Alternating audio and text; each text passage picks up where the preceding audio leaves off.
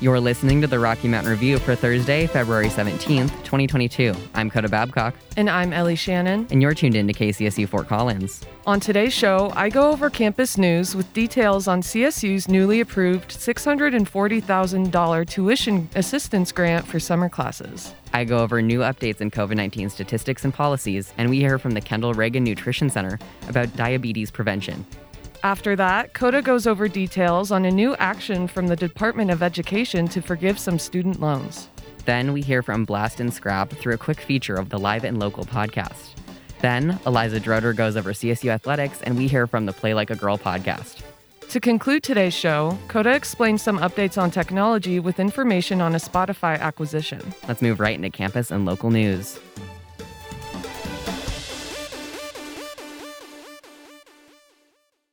On to campus news for Thursday, February 17th. Tomorrow night, Colorado State University's women's basketball team will be taking on the University of Wyoming. The game will be held at Moby Arena at 6 p.m. Make sure to keep listening for Eliza Drotar's updates on all CSU sports later in the episode. In-state CSU students who are looking to enroll in summer classes can receive more support than ever after CSU's Board of Governors approved a $640,000 one-time need-based financial aid. Nearly 1,000 students will receive help from CSU's tuition assistance grant, whereas only 600 students were able to receive this in the past 2 summers. According to Allison Sill of CSU Source News, the university has expanded their summer support to help low-income students who may exhaust their financial resources during the fall and spring semesters. CSU will be offering more than 1,700 sections with varying lengths and terms this summer. For more information on how to register, visit source.colostate.edu. Joe Blake, a chancellor emeritus of the CSU system and an advocate for higher education in Colorado, died on Tuesday. According to Kara Neth of CSU Source News, former Governor Bill Owens appointed Blake to serve on the Board of Governors in 2006. Blake then became the CSU system's first full-time chancellor in 2009. Blake helped shape policies that got the CSU system through the Great Recession, and those same policies have helped CSU through the COVID-19 pandemic. CSU President Joyce McConnell sent out an email on Tuesday describing Blake's accomplishments and promising to share tributes to his legacy. He created a critical strategic plan that supported the successful launch of CSU Global, which is the United States' first fully online public university. Now, on to local news. On Tuesday afternoon, a fire broke out at a housing unit near the intersection of Prospect Road and South Shield Street. Poudre Fire Authority reported there were no injuries. Visit collegian.com for more information. The city of Fort Collins is considering new regulations for water and highway projects, according to J.C. Marmaduke of the Coloradoan. Decision makers are looking to the public for input on potential 1041 regulations. 1041 regulations are a type of local regulation for development projects happening within the city. According to Marmaduke in an October 2021 article, these regulations are, quote, provide an avenue for municipalities and counties to have more stringent oversight of certain types of state interest projects, end quote. On Wednesday, February 23rd, 2 virtual public hearings will take place. The City of Fort Collins will post the Zoom links to ourcity.fcgov.com/1041-regulations. A moratorium for highway and water projects is in place until the end of December of 2022 when new regulations are adopted. Fort Collins City Council met on February 15th to pass the first reading of changes made to the disposable bag ordinance. The plastic bag ban effect will take place on May 1st. Paper bags will now be 10 cents instead of 12 cents, and 60% of the paper bag revenue will go to the city, while 40% goes to grocers. According to Austria Cohn of the Collegian, another topic discussed at the meeting was an ordinance that allows Fort Collins residents to apply for permits to request relief from the Occupancy Ordinance Land Use Code. This code will help host people impacted by the Marshall Fire in Boulder County. Fossil Ridge High School student Lucy Bell broke Missy Franklin's record in the 200-yard individual medley last night. Missy Franklin broke the record for the 200 IM a decade ago, and Bell set that new record by just milliseconds. According to Chris Abshire of the Coloradoan, Bell then won her third straight 5A 100-yard freestyle title just half an hour later, with a time of 49.07 seconds. Bell is heading to Stanford as one of the most decorated swimmers in Colorado's history. The Fort Collins team finished 9th in the 5A swimming and diving championships. Thanks for listening to my newscast for February 17th. Make sure to always tune in to the Rocky Mountain Review Tuesdays and Thursdays from 4 to 5 p.m. I'm Ellie Shannon, and you're listening to KCSU on 90.5 FM.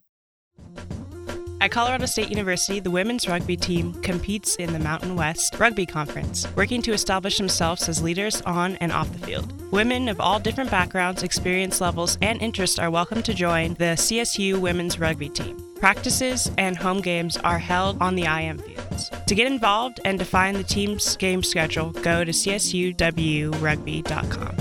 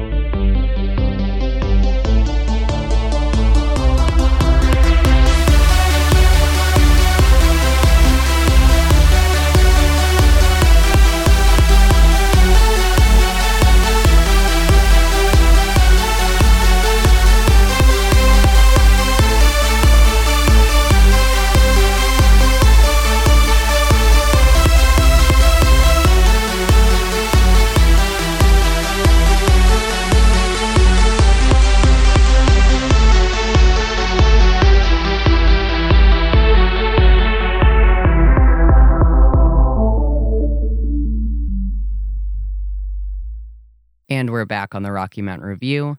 If you missed any part of Ellie Shannon's campus and local news, check out our podcast version on Spotify and Apple Podcasts to listen back. I'm Coda Babcock, and this is COVID-19 updates for Thursday. Colorado State University reports around 8,900 total cases of COVID-19 since the university began recording cases in May 2020.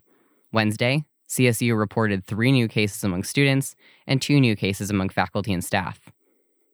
Larimer County reports a high level of community transmission based on Centers for Disease Control and Prevention guidelines. The county reports over 74,000 cases and 465 total deaths due to COVID-19. Larimer County's 7-day case rate sits at 235 cases per 100,000 residents, a steep decrease from the over 1,000 cases per 100,000 residents case rate that the county reported in mid-January. 40 COVID-19 patients received treatment in area hospitals and intensive care units that are 100% utilization based on typical care levels. About 8% of all COVID-19 tests taken in Larimer County come back positive. Due to high rates of transmission, public health officials recommend the following precautions. Get vaccinated and boosted against COVID-19 if you have not already. Wear masks indoors when people from outside your household are present. Masks should fit snug, and KN95 masks are especially recommended. Monitor yourself for COVID-19 symptoms, and stay home even if your symptoms are mild. Get tested immediately if you notice any symptoms of COVID-19. If you test positive, seek treatment and isolate. Postpone all indoor gatherings, and in the case that it cannot be postponed, require that all attendees be vaccinated. Consider limiting the number of households present, and move activities outside if possible. Employers are encouraged to promote remote work options for employees when possible. The county also reminds residents to continue practicing social distancing. The state of Colorado reports just under 1.3 million cases of COVID-19, along with over 12,000 deaths. 4.7 million people have been tested for the virus that causes COVID-19, and around 60,000 people are hospitalized due to COVID-19 in Colorado. 10.2 million total vaccine doses have been administered in the state, and 3.9 million Coloradans are fully immunized against the virus that causes COVID-19. The CDC reports over 77.9 million cases of COVID-19 in the United States, along with over 923,000 Americans dead due to COVID-19. Around 81% of eligible people received at least one dose of a COVID-19 vaccine, but community transmission remains high nationwide. I'm Coda Babcock, and that's all for Tuesday's COVID-19 updates. Information from this segment comes from Colorado State University, Larimer County, the Colorado Department of Public Health and Environment, CNBC, and the Centers for Disease Control and Prevention. If you are a student, staff member, or faculty member at CSU, visit covid.colostate.edu csu.edu to submit vaccine information, schedule saliva screenings, and get the most recent information on COVID-19 at the university. Up next, we're hearing from Kaylin Garcia with the Kendall Reagan Nutrition Center about local diabetes prevention programming. I'm joined today by Kaylin Garcia from the Kendall Reagan Nutrition Center at CSU to talk about diabetes prevention at the university. Thank you so much for joining me today. Thank you for having me. So before we get started, could you tell us a bit about the Kendall Reagan Nutrition Center and what you all do for the CSU community? Yeah, so Kendall Reagan Nutrition Center is a branch of CSU's Food Science Human Nutrition Department. So we are like an outreach branch here on campus. We're located in the Health and Medical Center. So we're a full service clinic, meaning that we offer things ranging from nutrition counseling to group programs and cooking classes. We're also an outreach center, so we do quite a bit of programming and presentations and collaborations with community folks. And then we're a practicum center. So students who are in the food science, human nutrition, or health and exercise science departments have an opportunity to take our counseling practicum course where they can get integrated practical experience working with our team of dietitians, shadowing counseling appointments, et cetera. And so something that's surprising to a lot of people is that yes, we are located on campus, and a lot of who we serve are CSU employees and CSU students, but we actually serve the entire community. So we are a service center that actually provides nutrition counseling and group programs for anyone in Northern Colorado.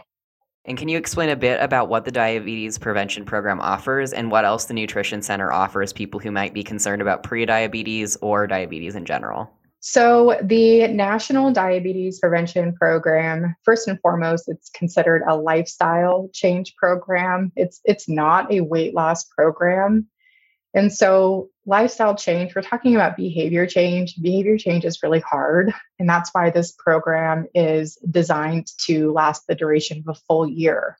So there are actually 26 classes that span over the course of a full year. The emphasis of this program is on group support and education. And so as the coach, I come to class with a topic, and topics vary from being more active, eating more healthy foods, meal planning, troubleshooting barriers, stress management, sleep hygiene, troubleshooting eating out. And a lot of it is facilitating conversation among the group. And then there's like an active goal setting component toward the end of class as well. So outside of the National Diabetes Prevention Program, that's just one service that we offer for folks who have prediabetes, but we also offer individual one-on-one counseling. So we're a team of 3 registered dietitian nutritionists. And so a lot of individuals do like the idea of group support and working with peers. But some folks prefer to get more of that one-on-one individual nutrition care where they would sit down with a dietitian for 30 to 50 minutes at a time and just get really like customized, tailored troubleshooting and coaching. All right. And then for those who might be curious about the program or any of these other options, can you explain what makes this program stand out from others, either within the Kendall Reagan Nutrition Center or nationally, in terms of the guidelines it follows and its structure? Yeah. So, in comparison to maybe some other like health or weight loss kind of programs out there, DPP is different because of that emphasis on it being a year long. It's not a quick fix kind of diet program. And that's what really makes it unique, is that there's not really that many lifestyle behavior change programs out there that last an entire year. And that the focus is on that peer support with coaching. It's not show up and get an hour lecture PowerPoint. It's very interactive. We use a Centers for Disease Control curriculum, and we're actually recognized by the CDC for having an effective program. So it is a research-based, evidence-based program, whereas there's a lot of health programs out there that don't have that research backing. The structure is weekly classes for the first 4 months, which builds a lot of momentum. And then we transition into biweekly. So folks have a little bit more time to practice their goals. And then we do transition into monthly sessions. And then something else that's different, because it is an evidence-based program, there's so much research. Anytime we're running a program, we are collecting data and it goes into the giant database. And at this point, we can say that this particular program And folks who with diagnosed diabetes who enroll in this type of structured year-long lifestyle program can cut their risk for developing type 2 diabetes in half. All right. And then as diabetes continues to impact millions of Americans each year and has remained in the top 10 causes of death for Americans, why is it important that the Nutrition Center offers a prevention program? So first and foremost, it is KRNC's sole mission to enhance the health of our community. And prediabetes is actually really common. So it's just one of our ways of enhancing health in our community. We actually joined the National Diabetes Prevention Program effort in 2016 and have since run about 16 cohorts through this year-long program. We have a big reach with this program, and fortunately, part of offering this program is just raising awareness about how common prediabetes actually is. It's surprising to a lot of people that actually 1 in 3 adults actually has prediabetes, which is about 88 million people in America. And it's important that we offer this program too, just because there's not a lot of awareness about the risks associated with prediabetes itself. Often folks think that the pre part means that it's maybe not as concerning as type 2 diabetes or even type 1 diabetes, but prediabetes in and of itself is an independent risk factor for some serious health conditions like stroke.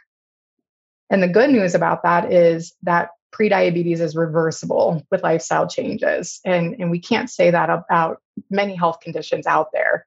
With a lot of health conditions, we can put them into remission. But to actually reverse a health condition, we don't reverse type 2 diabetes even. We can put it into remission, but we don't cure it per se.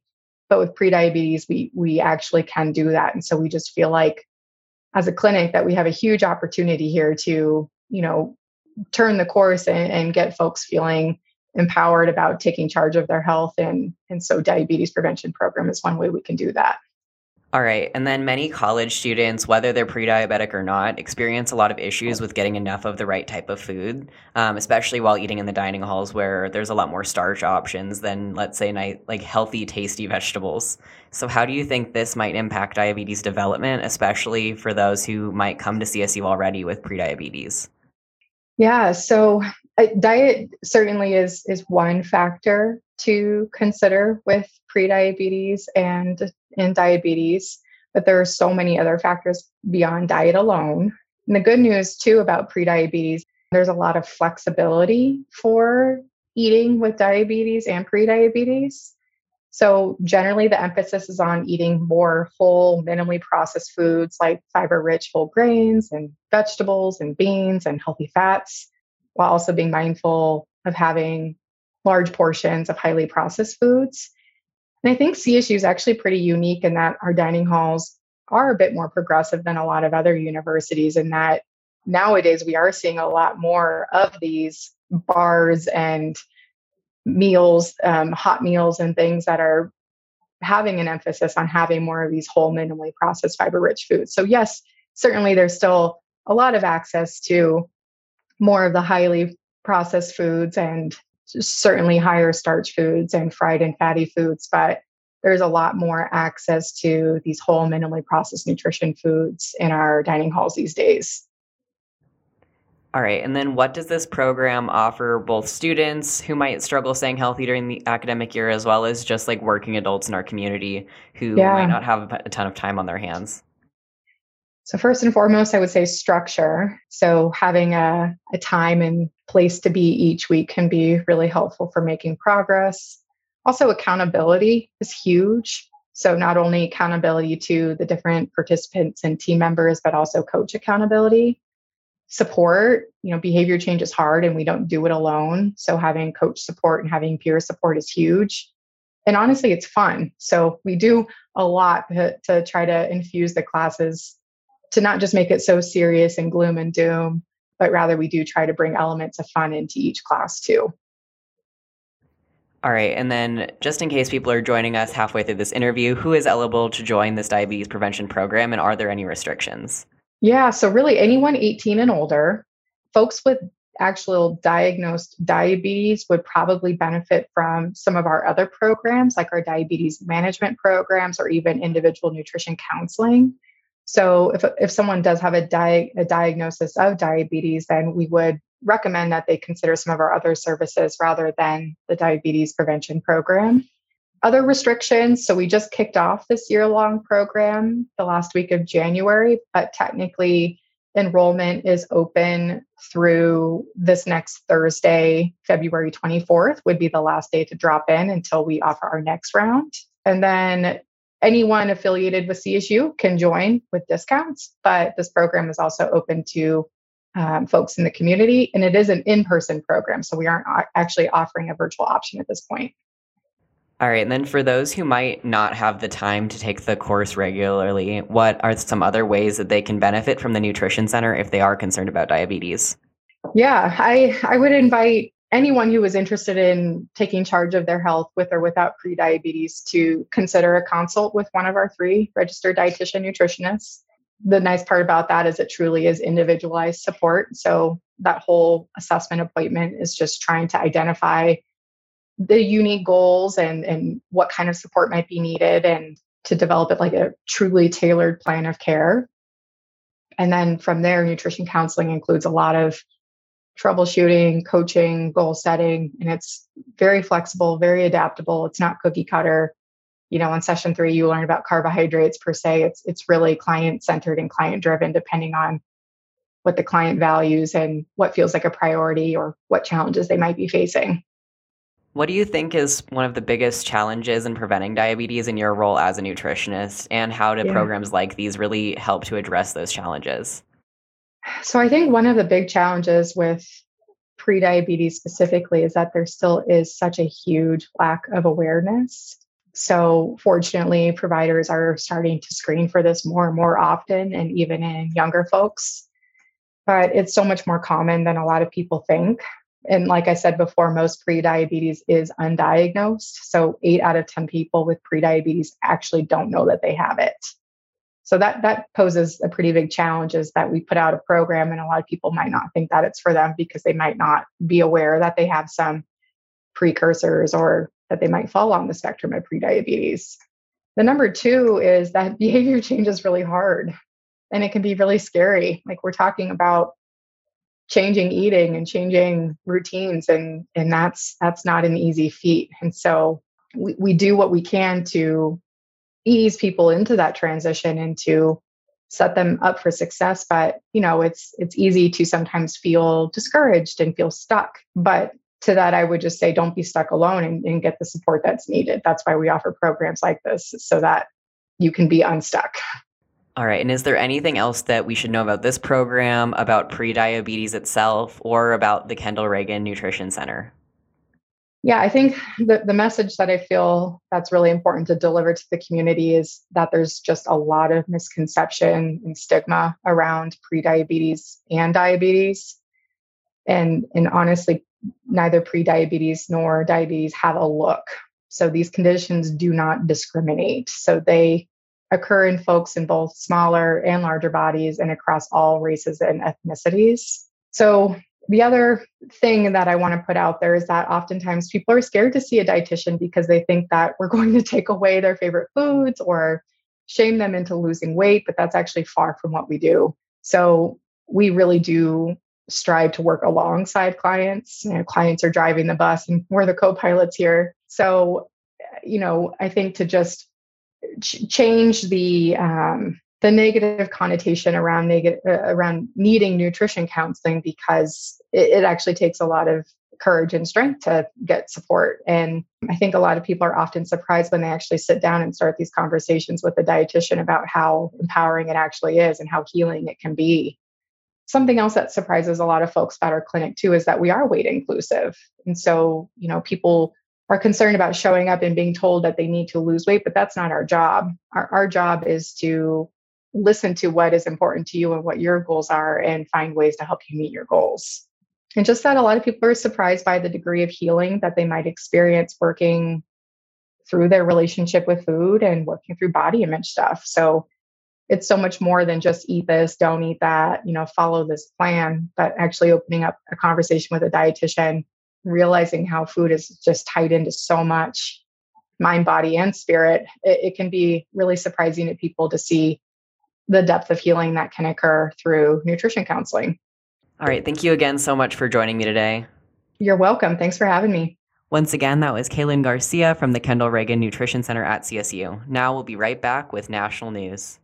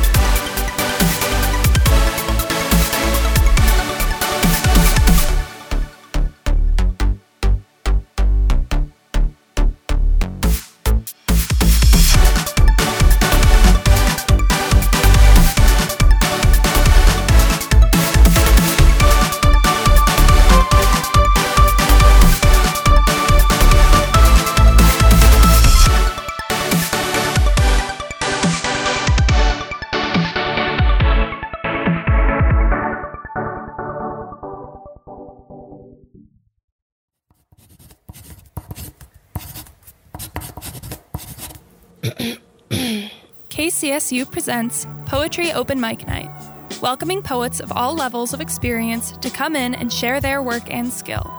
The event is a great opportunity to hear poetry from young poets around Fort Collins. The event will be held every third Saturday of every month. If you're interested in reading your poetry live on air, visit tinyurl.com/KCSU poetry.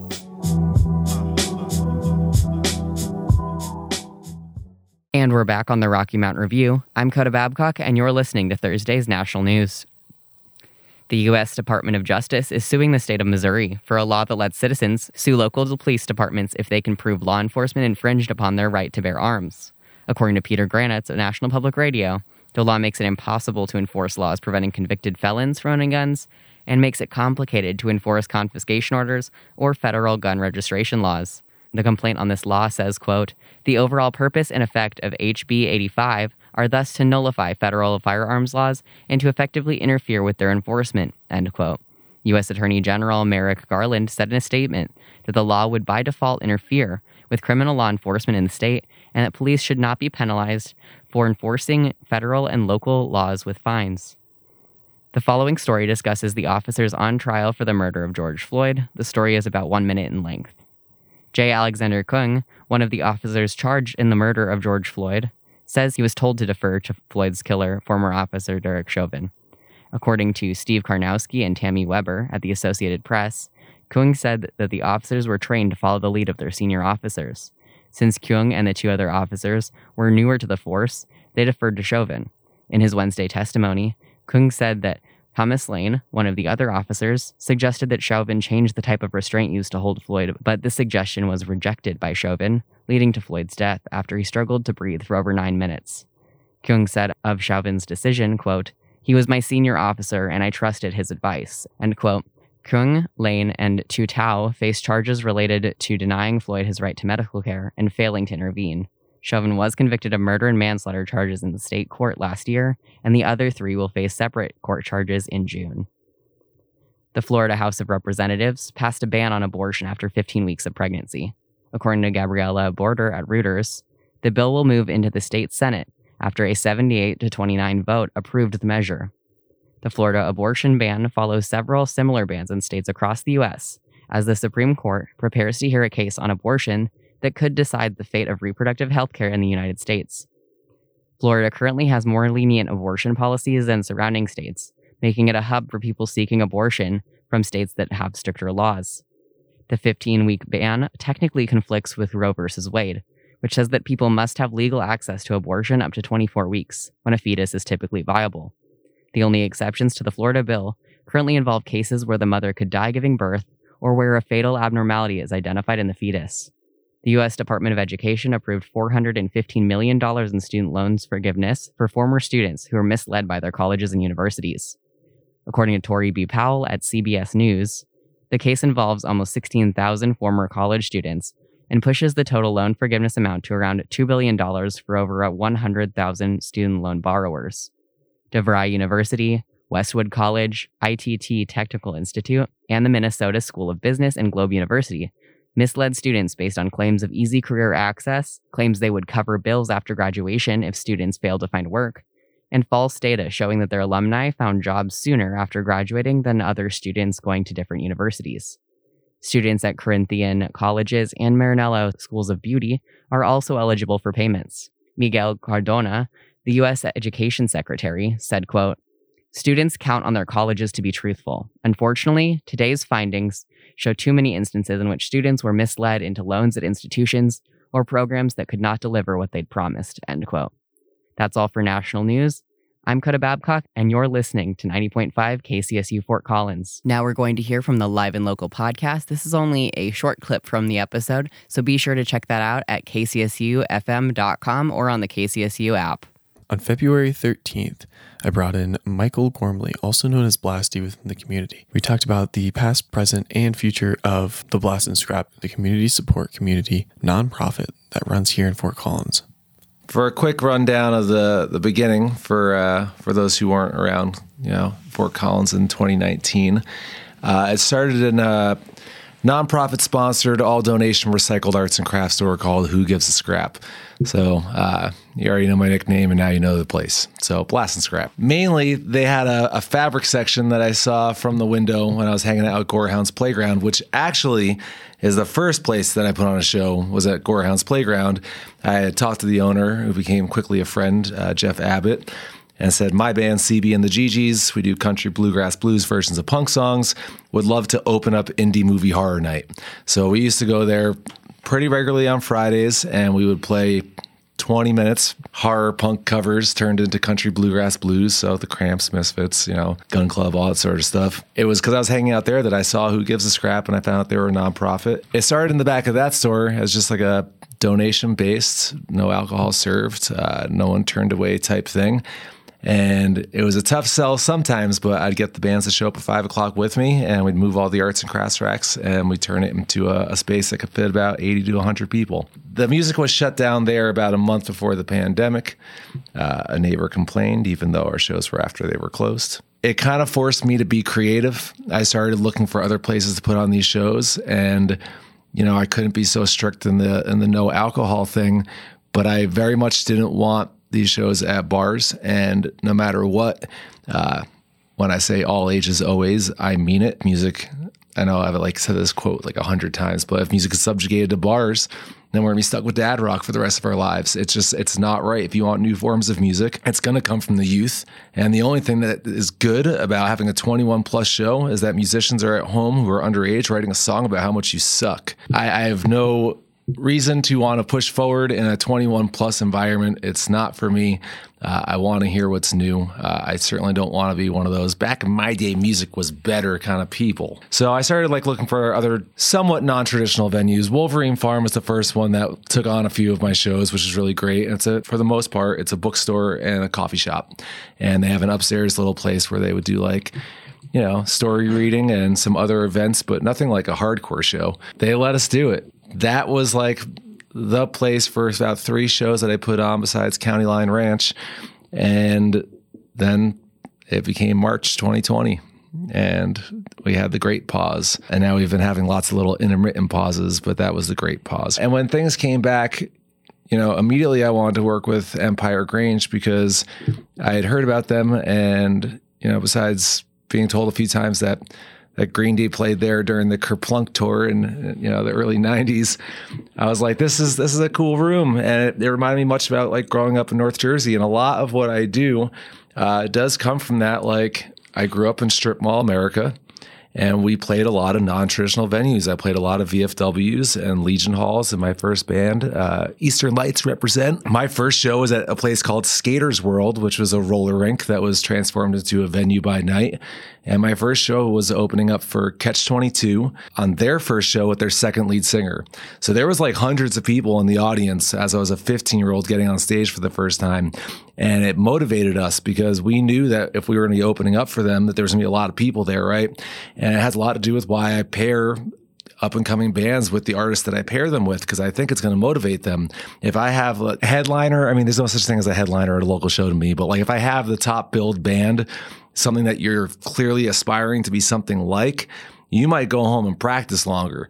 You know, you guys are going to work on your set and you're going to make sure that like you're ready to go. So I know I'm on topic, even though I kind of strayed from the topic, but so like non-traditional venues are very important to me, and any place that will let you have music, even if it's like acoustic music and poetry in between or live painters with it, like I'm looking to do all sorts of kind of mixed matched collab shows. I went to numerous places in town. So we went to Empire Grange, and it's kind of in a residential neighborhood. And those first 2 shows back went very, very well, except for the fact that we had, you know, kind of the kibosh on hardcore shows after that. But like, what are you going to do?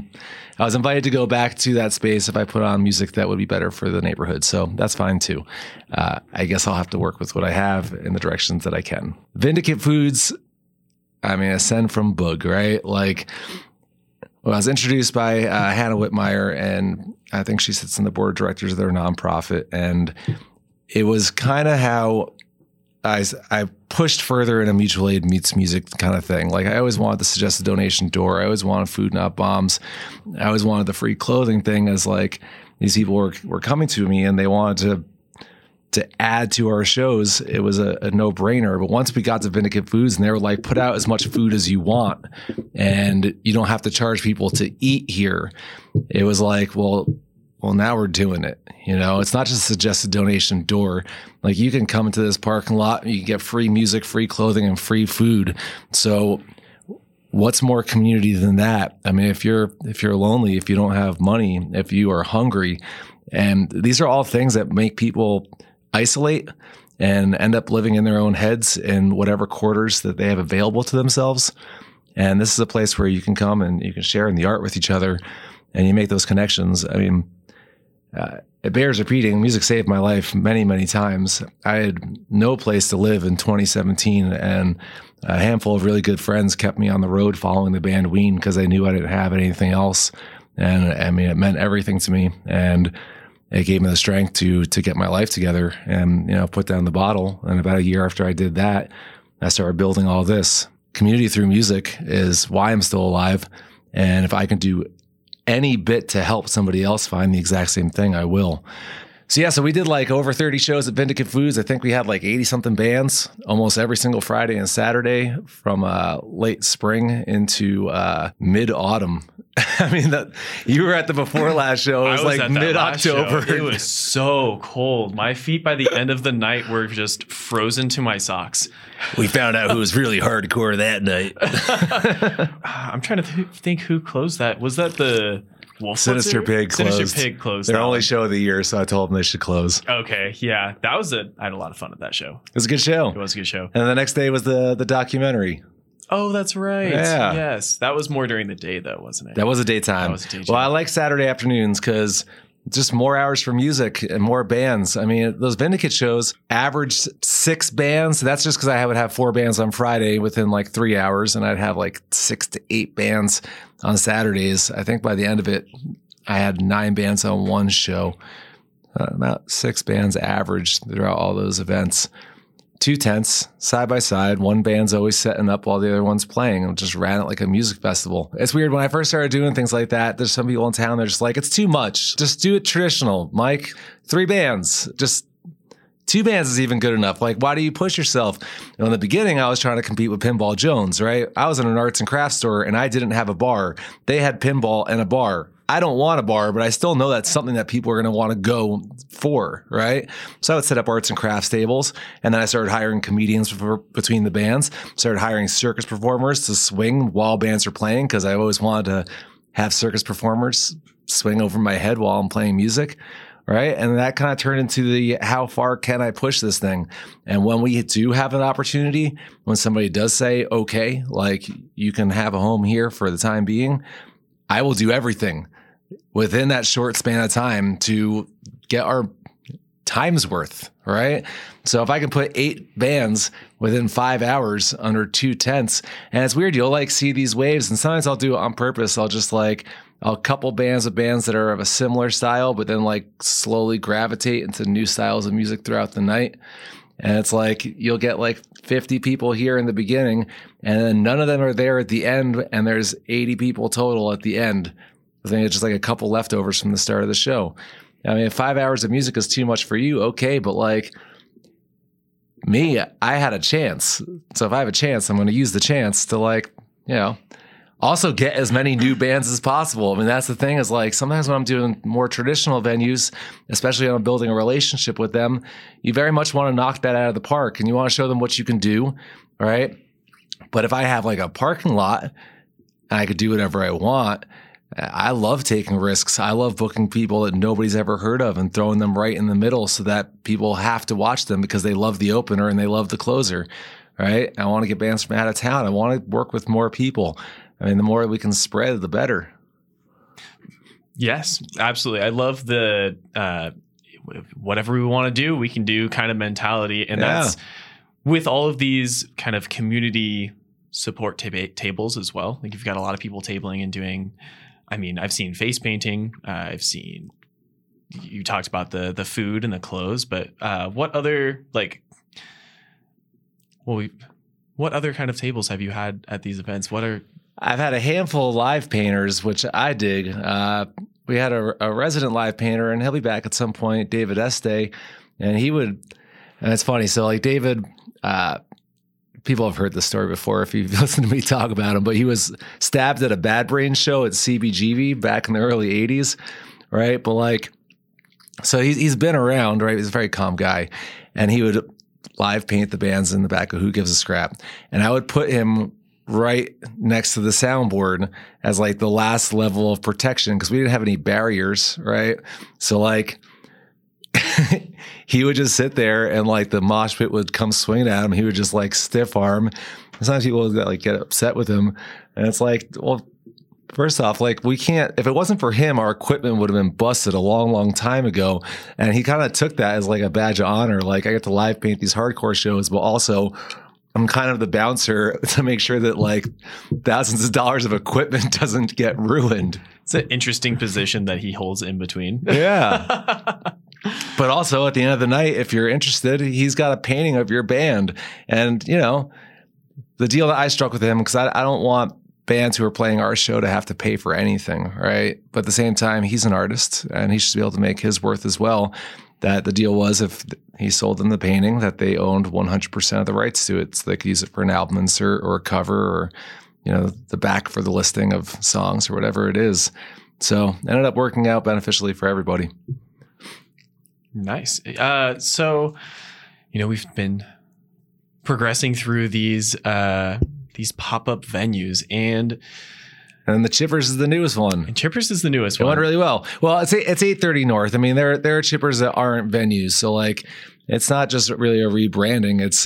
It's legitimately its own place. And I'm excited about this one this Wednesday, which is 2454 North in Greeley. First off, because we've never had a show in Greeley, but it's like, it's a different feel in there than it is at 830 North as well. I mean, it's still like great sound run by the Mishawaka, but it's like each one of these venues is going to have a unique feel, which allows for me to kind of build this little mini festival inside to be, you know, crafted towards its, you know, its own vibe. To hear more about Blast and Scrap, visit kcsufm.com for the full episode under podcasts. We'll be right back, but stay tuned here on 90.5 KCSU Fort Collins for the Rocky Mountain Review. Support for KCSU comes from Munchies Supermarket. Munchies is located near the Campus West shopping area on West Elizabeth Street. Open 7 a.m. to 12 a.m. 7 days a week. Munchies offers snacks, food, personal care items, smoking accessories, and more.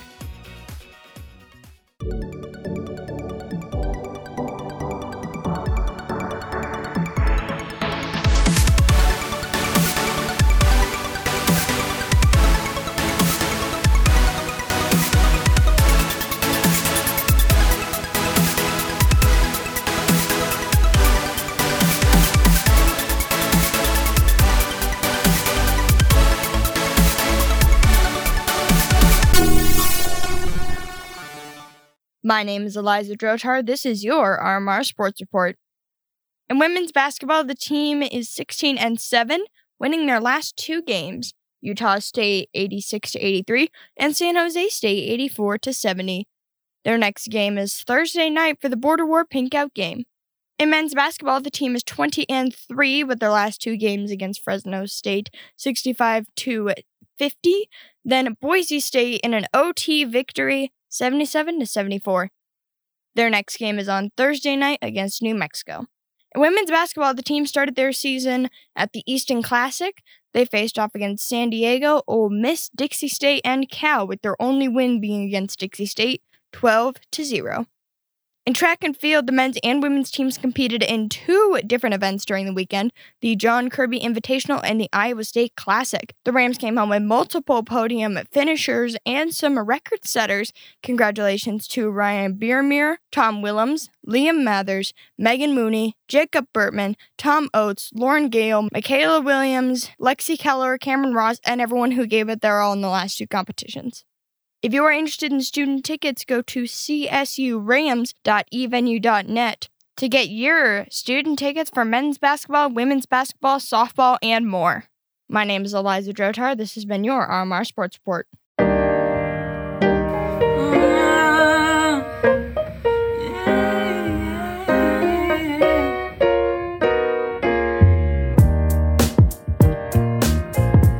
This is Play Like a Girl, a bi-weekly podcast about Colorado State University's female athletes and sports.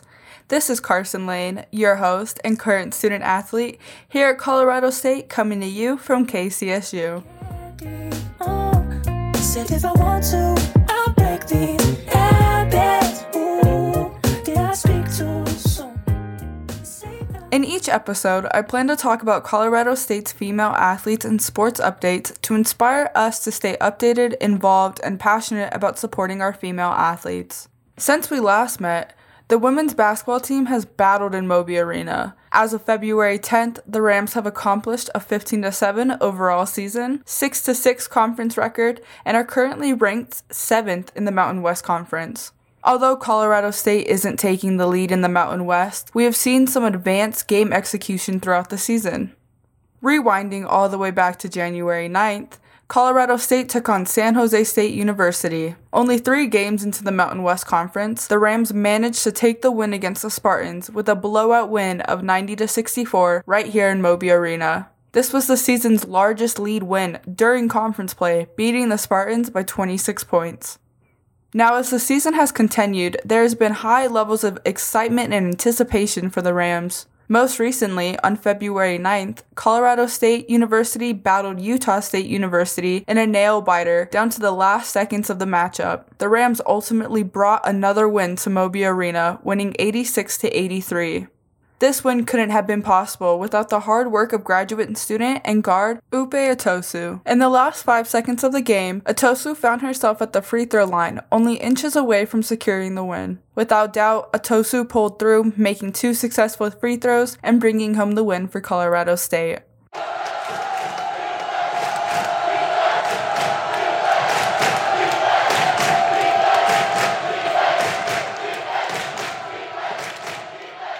Reflecting on their most recent game, the Rams are going to have to bring more to Moby Arena on February 17th for the first Border War battle of the season against the University of Wyoming. The Border War is an important game for the Rams because Wyoming is currently ranked 4th in the Mountain West Conference. Winning this Border War battle will hopefully bring Colorado State's rankings up and set the team up for the upcoming Mountain West Conference Championships. The tournament will take place on March 6th through March 9th in Las Vegas, Nevada at the Thomas & Mack Center. The Border War and Mountain West tournament will be broadcasted on the Mountain West Network. Now shifting our focus from the court to the diamond, the Colorado State women's softball team is back in season. The team's first debut of the 2022 season will take place in Fullerton, California in the Easton Classic tournament. The tournament will take place from February 11th to February 13th. Unfortunately, this isn't the only road tournament that the Rams will have this season. After the Easton Classic tournament, they will head to Denton, Texas for the Tracy Bird Classic tournament from February 18th to February 20th. Following that, the Rams will hit the road again for Phoenix, Arizona for the Lopes Up Classic from February 25th to February 27th.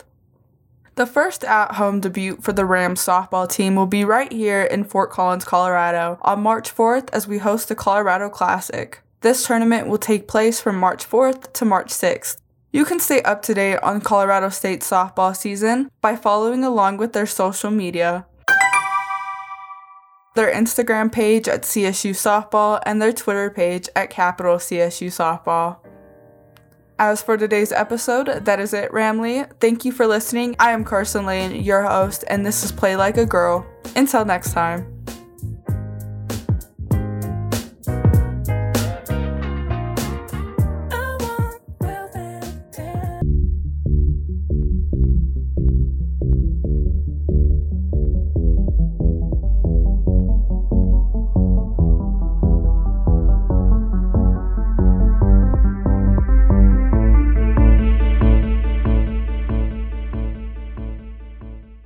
And we're back on the Rocky Mountain Review. I'm Coda Babcock, and you're listening to Tech News for Thursday.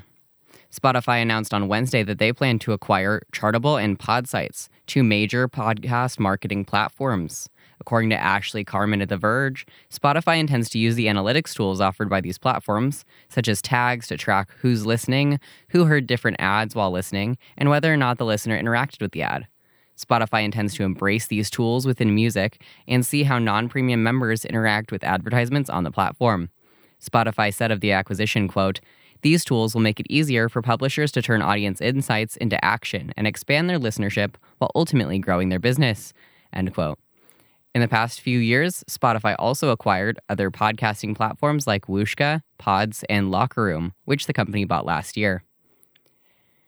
United States Energy Secretary Jennifer Granholm tours South Carolina State University's nuclear engineering program Thursday to better understand the funding needs for STEM programs at historically black colleges and universities. According to Meg Kinnard at the Associated Press, this new funding follows President Joe Biden's infrastructure package, which has faced issues in Congress despite a Democrat majority. Granholm will also speak to HBCU leaders during her visit to get a full understanding of these programs, and she'll visit the wind test facility at Clemson University, which is also in South Carolina.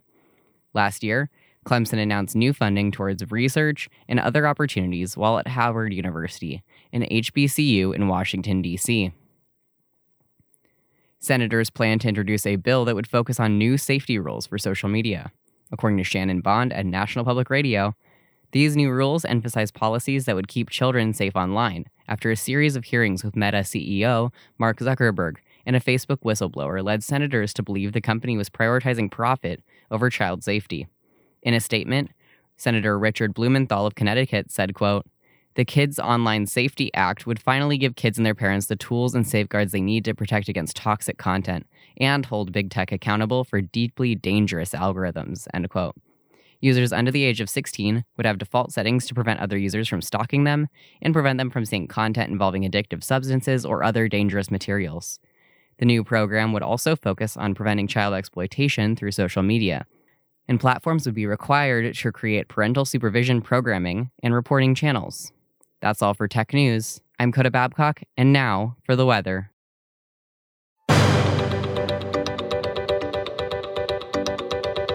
Today we saw foggy conditions in the morning with a high of 35 degrees and a low of 10 degrees. Friday will warm up with sunny skies and a high of 46 with a low of 21. Saturday will continue the trend with a high of 53 and a low of 29, once again with sunny skies. Sunday, expect partly cloudy skies with a high of 54 and a low of 25. And Monday, we'll see snow showers with a high of 27 and a low of -3. Tuesday will continue to get colder with cloudy skies and a high of 12 with a low of -4. And for Wednesday, be sure to tune in to Tuesday's episode of the Rocky Mountain Review from 4 to 5 in the afternoon on 90.5 KCSU Fort Collins. Information comes from the Weather Channel. And that's all for today. We just wanted to thank Damian Castile for our amazing theme music that's playing right now. We'd like to thank our guests today, as well as Portia Cook, Thomas Taylor, David Gemuth, Bailey Liverman, Hannah Copeland, Bryn McCall, Jack Balsley, London Shell, Hannah Hitchcock, Elliot Hutchinson, Eric Zhang, Brennan Cole, Bridget Vandell, Eliza Droder, Dylan King, Michelle Ellis, Ben Haney, Ben Kruger, Anna Schwabi, Marie Tanksley, Peter Walk, and the rest of the staff here at KCSU and Rocky Mountain Student Media. We couldn't do this without you. And I'd like to thank you, Coda. And I'd like to thank you, Ellie. And finally, we couldn't do this without you, dear listener. Thank you. And with that, we'll see you next time.